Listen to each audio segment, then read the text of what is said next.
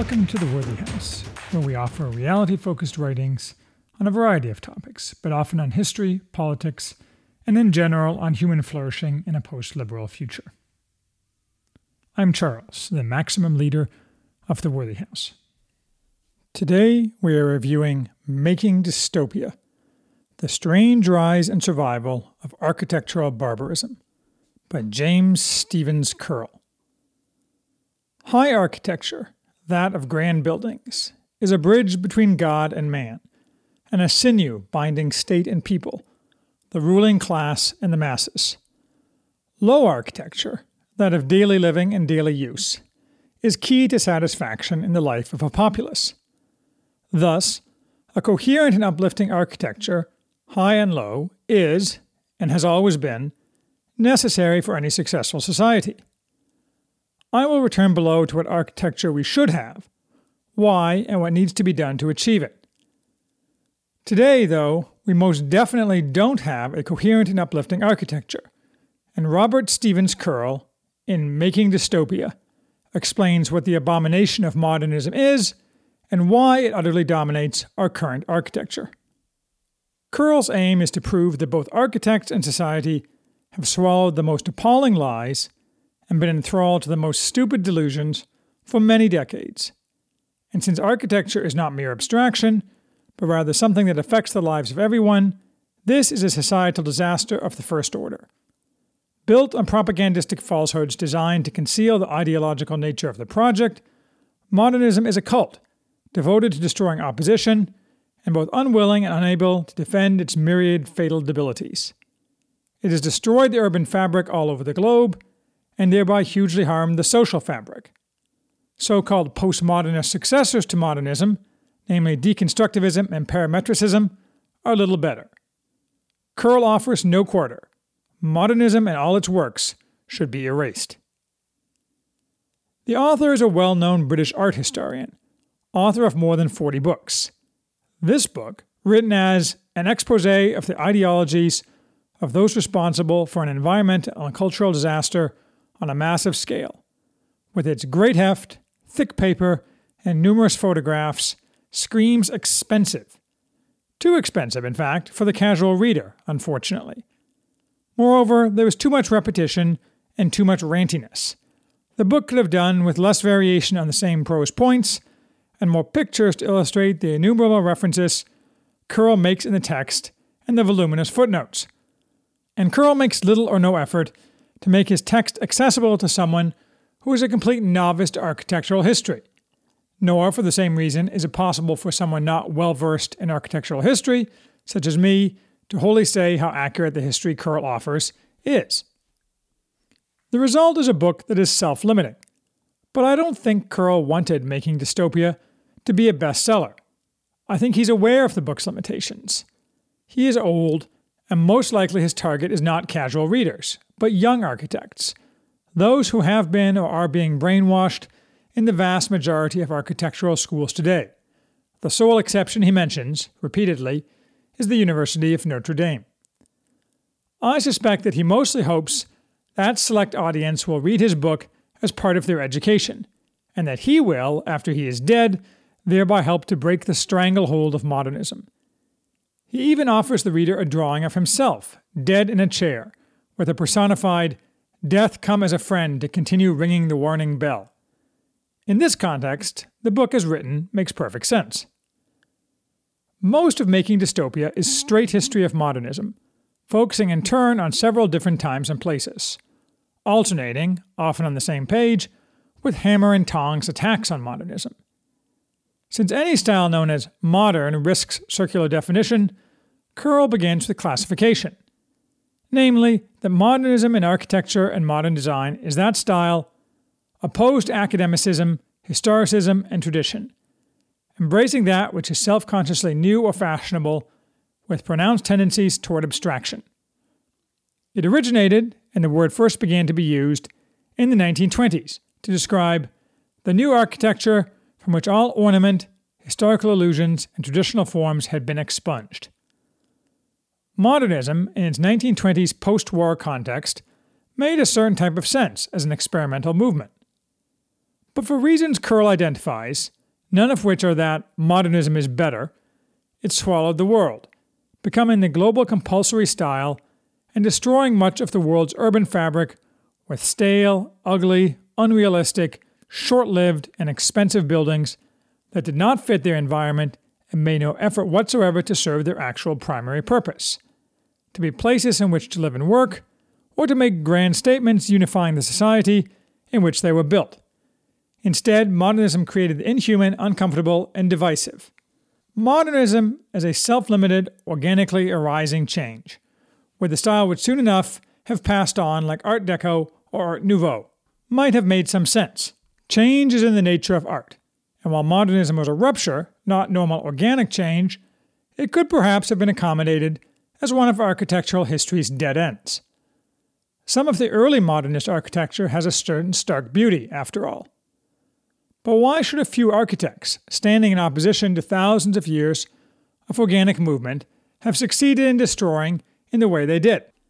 Curl chalks it up to the general turn among the taste-making classes against tradition and in favor of anything cast as original, which, while problematic in literature or food, was disastrous in architecture, a far more public form of art with far broader consequences than fads in more ephemeral areas. Whereas prior to the 1920s, even an average architect could create nice-looking buildings that fit their purpose in the urban landscape and for the people who lived or worked there, simply by using pattern books, now a vulgar supposed originality was required. Modernism aimed at utopian social engineering, totally unmoored from the past. And as with other similar 20th century ideologues, by convincing the right people, in this case the taste-making classes, and, even more importantly, big business, modernists were successful in their engineering efforts. Still, they required a mythology, in the fashion of kings fashioning false genealogies.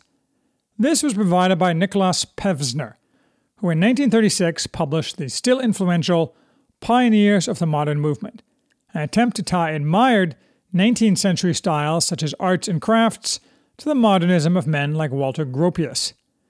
It was Pevsner who made silly claims, believed by nearly all today, such as that the Glasgow School of Art was a modernist building, rather than a brilliant eclectic design drawing on Art Nouveau themes, which was organically derived from other styles, instead of being a rupture with them.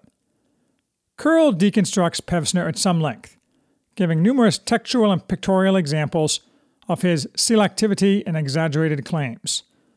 Propaganda based on wishful thinking, since proving that modernism was a rupture is key to Curl's criticism of it.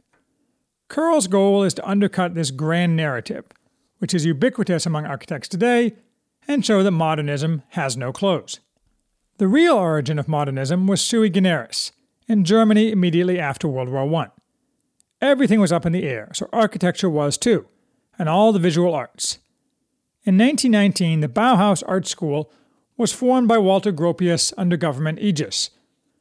Nominally apolitical, the Bauhaus was in fact a den of radical politics, liberally larded with nuttiness, harshly opposed to all tradition, whose artists regarded art as a necessary herald and handmaiden of political change, and human life as meaningless without reference to politics. Although architecture was not the main focus of the Bauhaus, in the ferment of the 1920s, its principles rapidly infected German Alt-Courant architectural thinking, both in terms of design and in the rejection of the need for any underlying skills and craft. German architects in the 1920s and 1930s not only embraced modernism, they also embraced architecture as part of system building. As Thomas Hughes discusses in American Genesis, the 1920s were the time when technological innovations became servants to their own creations, large systems built around new technology. Modernist architecture embraced this as the wave of the future. That is, the future was technology and machines, and buildings, rather than reflecting human uses, should now reflect machine uses, from electricity to motor cars. In architecture, the Bauhaus had ties to the Deutscher Werkbund of the previous decade, a group devoted to experimentation in architecture in pursuit of integrating modern mass production techniques into industrial design. And this type of system became part of the ground for drastic change in architectural style. Curl offers innumerable examples, in narrative and in picture, of different architects and architecture of this time. The most influential architect to emerge from the Bauhaus was Ludwig Mies van der Rohe, who over the period from 1910 to 1930 abandoned neoclassicism for the so-called international style of modernism, much of which he originated. Mies was a self-promoter eager to work for anyone in power. He was the last director of the Bauhaus, and having tried and failed to ingratiate himself with the National Socialists, he emigrated to the United States in 1937. Many of the German avant-garde also emigrated. They later spun stories of their opposition to Hitler, some of which were true, but as Curl points out, the National Socialists were not nearly as opposed to modernist architecture as is often suggested. They were ambivalent, being most definitely not conservatives but revolutionaries, and therefore attracted to certain of the ideological underpinnings of modernist architecture. In particular, they accepted modernism for industrial architecture, as well as for quite a bit of worker housing.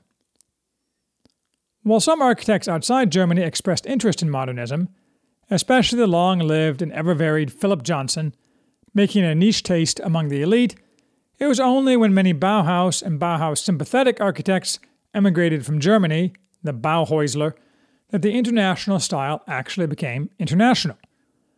The Bauhäusler were eagerly promoted by ideological allies in the United States and Britain, and so rapidly became extremely influential, then dominant, then utterly dominant in the Western architectural establishment, both among professional architects and among teachers. It was not that a great deal of actually built architecture was modernist in the 1930s and 1940s. It was that all the tastemakers decided, nearly simultaneously, that the only type of architecture that was acceptable to the elite was modernist. Architects who objected were pilloried, cast as bourgeois, marginalized, and sidelined. The 1930s also saw the rise to international fame of the megalomaniac Frenchman Le Corbusier, that Rasputin, who became the most successful propagandist for modernism and established some of its most enduring dogmas, including divorcing all buildings from their context and siting and pretending a house could be a machine for living. This process continued and even accelerated after 1945, when actual construction of modernist buildings began to dominate. For the next 2 decades, the cult resulted in the destruction of innumerable town centers and the construction of endless shoddy and ugly buildings totally unsuited for their claimed uses and unfitted for their sites, the very opposite of their claimed functionalism. Modernism was never popular among people in general, but their betters told them what they needed.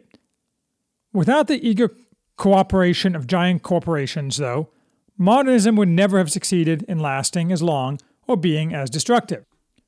Part of this was ideological, similar to woke corporate behavior today, through a successful propaganda campaign to cast modernist architecture as representative of progress and democracy.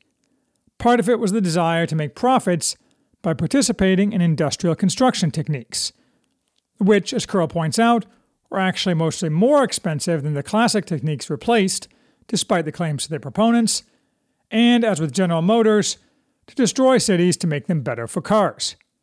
For that latter, Curl covers the famous revolt of Jane Jacobs against Robert Moses' planned, and partly completed, destruction of New York. Anyone who disagreed was ignored or destroyed.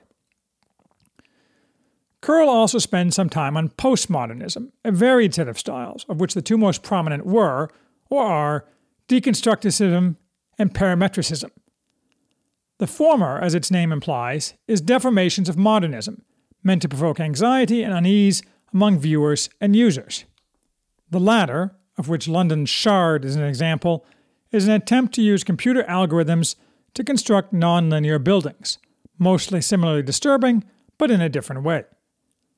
Deconstructivism and parametricism, by rejecting all that went before and failing to provide clear values as replacements, can be seen as intentional aggression on human senses, abusing perceptive mechanisms in order to generate unease, dislocation, and discomfort.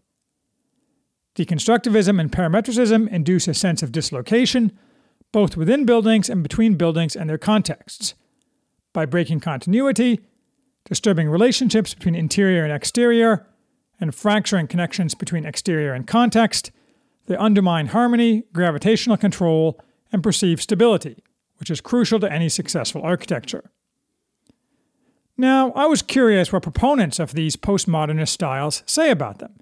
Maybe sense is coming back into fashion. So I went and read up what Patrick Schumacher, who named parametricism in 2008 in a manifesto, said. I knew we were in trouble when Schumacher called his own style profound. Then he said tripe-like, it cannot be dismissed as eccentric signature work that only fits highbrow cultural icons. Parametricism is able to deliver all the components for a high-performance contemporary life process. All moments of contemporary life become uniquely individuated within a continuous ordered texture. Proponents of deconstructivism say similar things. I wasn't surprised, though I was disappointed. It's obvious that both styles are merely the bastard children of modernism, as can be seen through the ancient technique of obfuscation through Kant. What does Curl want to happen? He calls for a reworking of both architectural education and the relationship of the public to architecture. The public should no longer allow itself to be treated as acolytes to the priests. Architecture is far too important to be entrusted to the product of talking shops. As a public art, it matters hugely, and it cannot succeed unless it connects with the public in a positive way, conveys meanings, arouses resonances, reaches back to the past and forward to the future, and has the appearance of stability. Mostly, he wants a realization that modernism is awful. He wants the spell to be broken. He offers less of a specific program than, like Puddleglum in C.S. Lewis's The Silver Chair, a stamping on the witch's enchanted fire, and thereby recalling himself and his friends to what was actually real and beautiful, as opposed to the unreality the witch was trying to sell them. This is fine as far as it goes, but that's not really far enough. We should ponder what is the purpose of architecture, of buildings. As Curl says, architecture is the one art form which plays an important role in everyday existence. It is frozen music.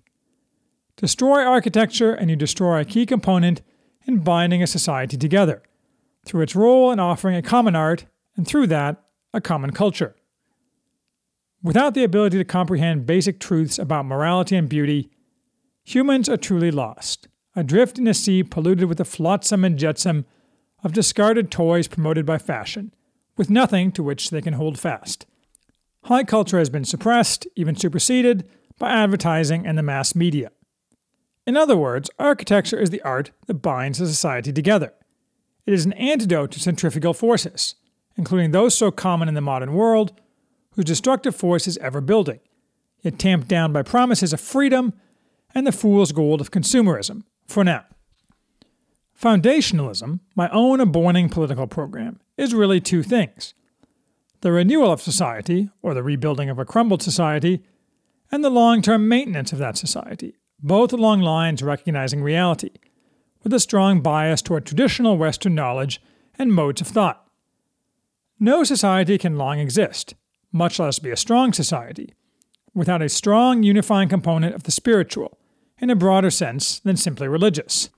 Because, as I say, a coherent and uplifting architecture is necessary for any successful society, architecture, the right architecture, is the second of the pillars of foundationalism, after space, which I discussed and explained recently. The goal of architecture under foundationalism will be a form of emotional resonance, where all sectors and levels of society feel they have something in common that ties them together and which impels to virtue. Since foundationalism envisions a bound society, tied together by many threads and wholly opposed to atomistic individualism, binding forces are critical to its creation and maintenance. In foundationalism, architecture will not be a set of rigid beliefs, an aesthetic canon for the elite, as is modernism. It will instead, like governance, be an organic new thing based on the wisdom of the past, intertwined with all the people, high and low. Pushing art as part of foundationalism may seem odd for me, since certainly I have little artistic or creative sense, and therefore cannot knowledgeably discuss architecture or any other type of art. But I don't need to. That's the advantage of hewing to classic architecture traditions, that they can express any meaning desired, in a variety of languages, and offer beauty and continuity, along with enough originality to prevent seeming calcified. Foundationalism has no need to create anything that is new, though some organically developing novelty is to be expected. Oh, I'm sure there is a great deal more that someone knowledgeable can say about architecture as aesthetics, and how that matters to a society. Roger Scruton has written a whole book on it, The Aesthetics of Architecture, which I am sure would be immensely profitable to read. But a careful, philosophical parsing of architecture and society isn't what I'm after. I oppose instrumentalism as the lens for viewing human beings. I am not so much opposed to instrumentalism in the works of men's hands. What I care about is the function architecture will play under foundationalism, and the implementation of that function. The general type of high architecture necessary for this is entirely clear.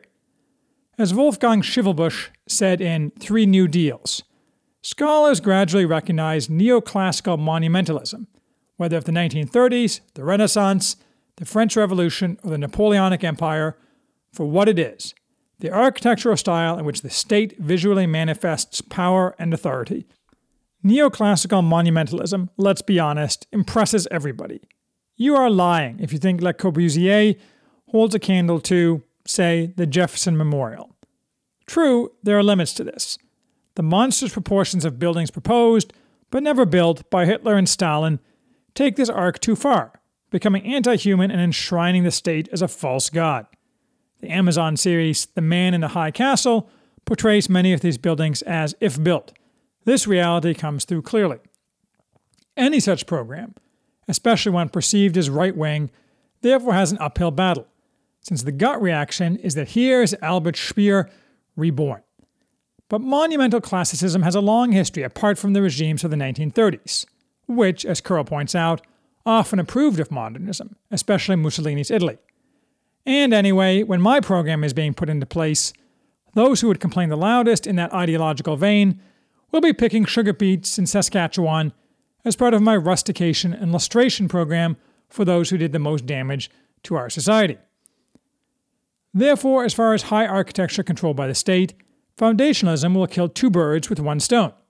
Every ugly government building built since the 1940s will be torn down, and to the extent new ones are needed, neoclassical buildings will go up. A lot fewer will go up than are torn down, since there will be far fewer government employees. Extra land will be given over to parks, or perhaps public buildings tangential to government, such as libraries, which will also be done in classical style. Since we will not be exalting government as such, or government workers, we will not need giant new halls to act as the focus for our rulers. Most new buildings will be actual monuments or multi-use Roman Forum-type constructions.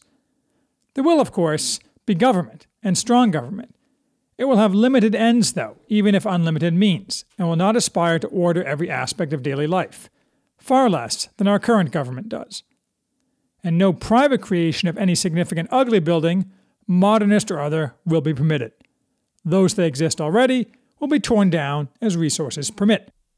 What of low architecture, that of daily life, of houses and workplaces? There, too, forms of classical architecture will be strongly encouraged, but the goal will be less monumentalism and more organic coherence with how people actually live and work, combined with beauty and the inspiration and joy in living that comes as a result. The government will not mandate such architecture as it will with high architecture, but rather encourage it through education and subsidy. Such encouragement will take the form of only allowing government funding, and student loans, if those still exist, for architectural schools that, at a minimum, teach the execution of classic architecture as a priority. All government contracts will only go to approved architecture, as will tax benefits for privately constructed buildings, which will, over time, ensure that architects tend to gravitate to where the money is. The foundational state will seek ways to ensure that honor and prestige, as well, accrue to architects of preferred styles. Moreover, given the well-known association of the left with modernism, something Curl spends a fair bit of time on, focusing on the nihilism and destructiveness common to both, since the foundationalist state will, as its very first act, utterly and permanently break the power of the left, that alone will clear the way for traditional architecture to rebound from the boot that modernism has placed on it for so many decades. Other aspects will have to be worked out. This is not an ideology, but a set of principles to use. Prince Charles has recently put forth 10 principles that are a good place to start, in a December 2014 article in The Architectural Review. He is pretty odious otherwise and not very bright, but he has always been sensible on architecture. It is worth noting that foundationalism does not idolize agrarianism. The rural life and culture has its place, and nature and its forms influence good architecture. But high culture and the drive to create a successful society always revolves around cities. Foundationalism strives to offer a goal for, an outlet for, an inspiration for human aspiration, and rural life does not build spaceports. Aside from today not occupying the daily life of any significant percentage of the population. And the foundationalist state will take a similar approach to other art, though a more restrained one since architecture is the most important art for the state, and we will return to the traditional approach where artists work in cooperation with the pillars of society, state and private, rather than being destructive agents of the left as they mostly have been for the past century, a topic I intend to discuss the whys and wherefores of at some point, to show it is not the natural order of things. And, at that point, making Dystopia will have accomplished the goals of its author, and be merely a chronicle of an overly long and overly destructive, but fortunately vanished, period of architectural and societal distress.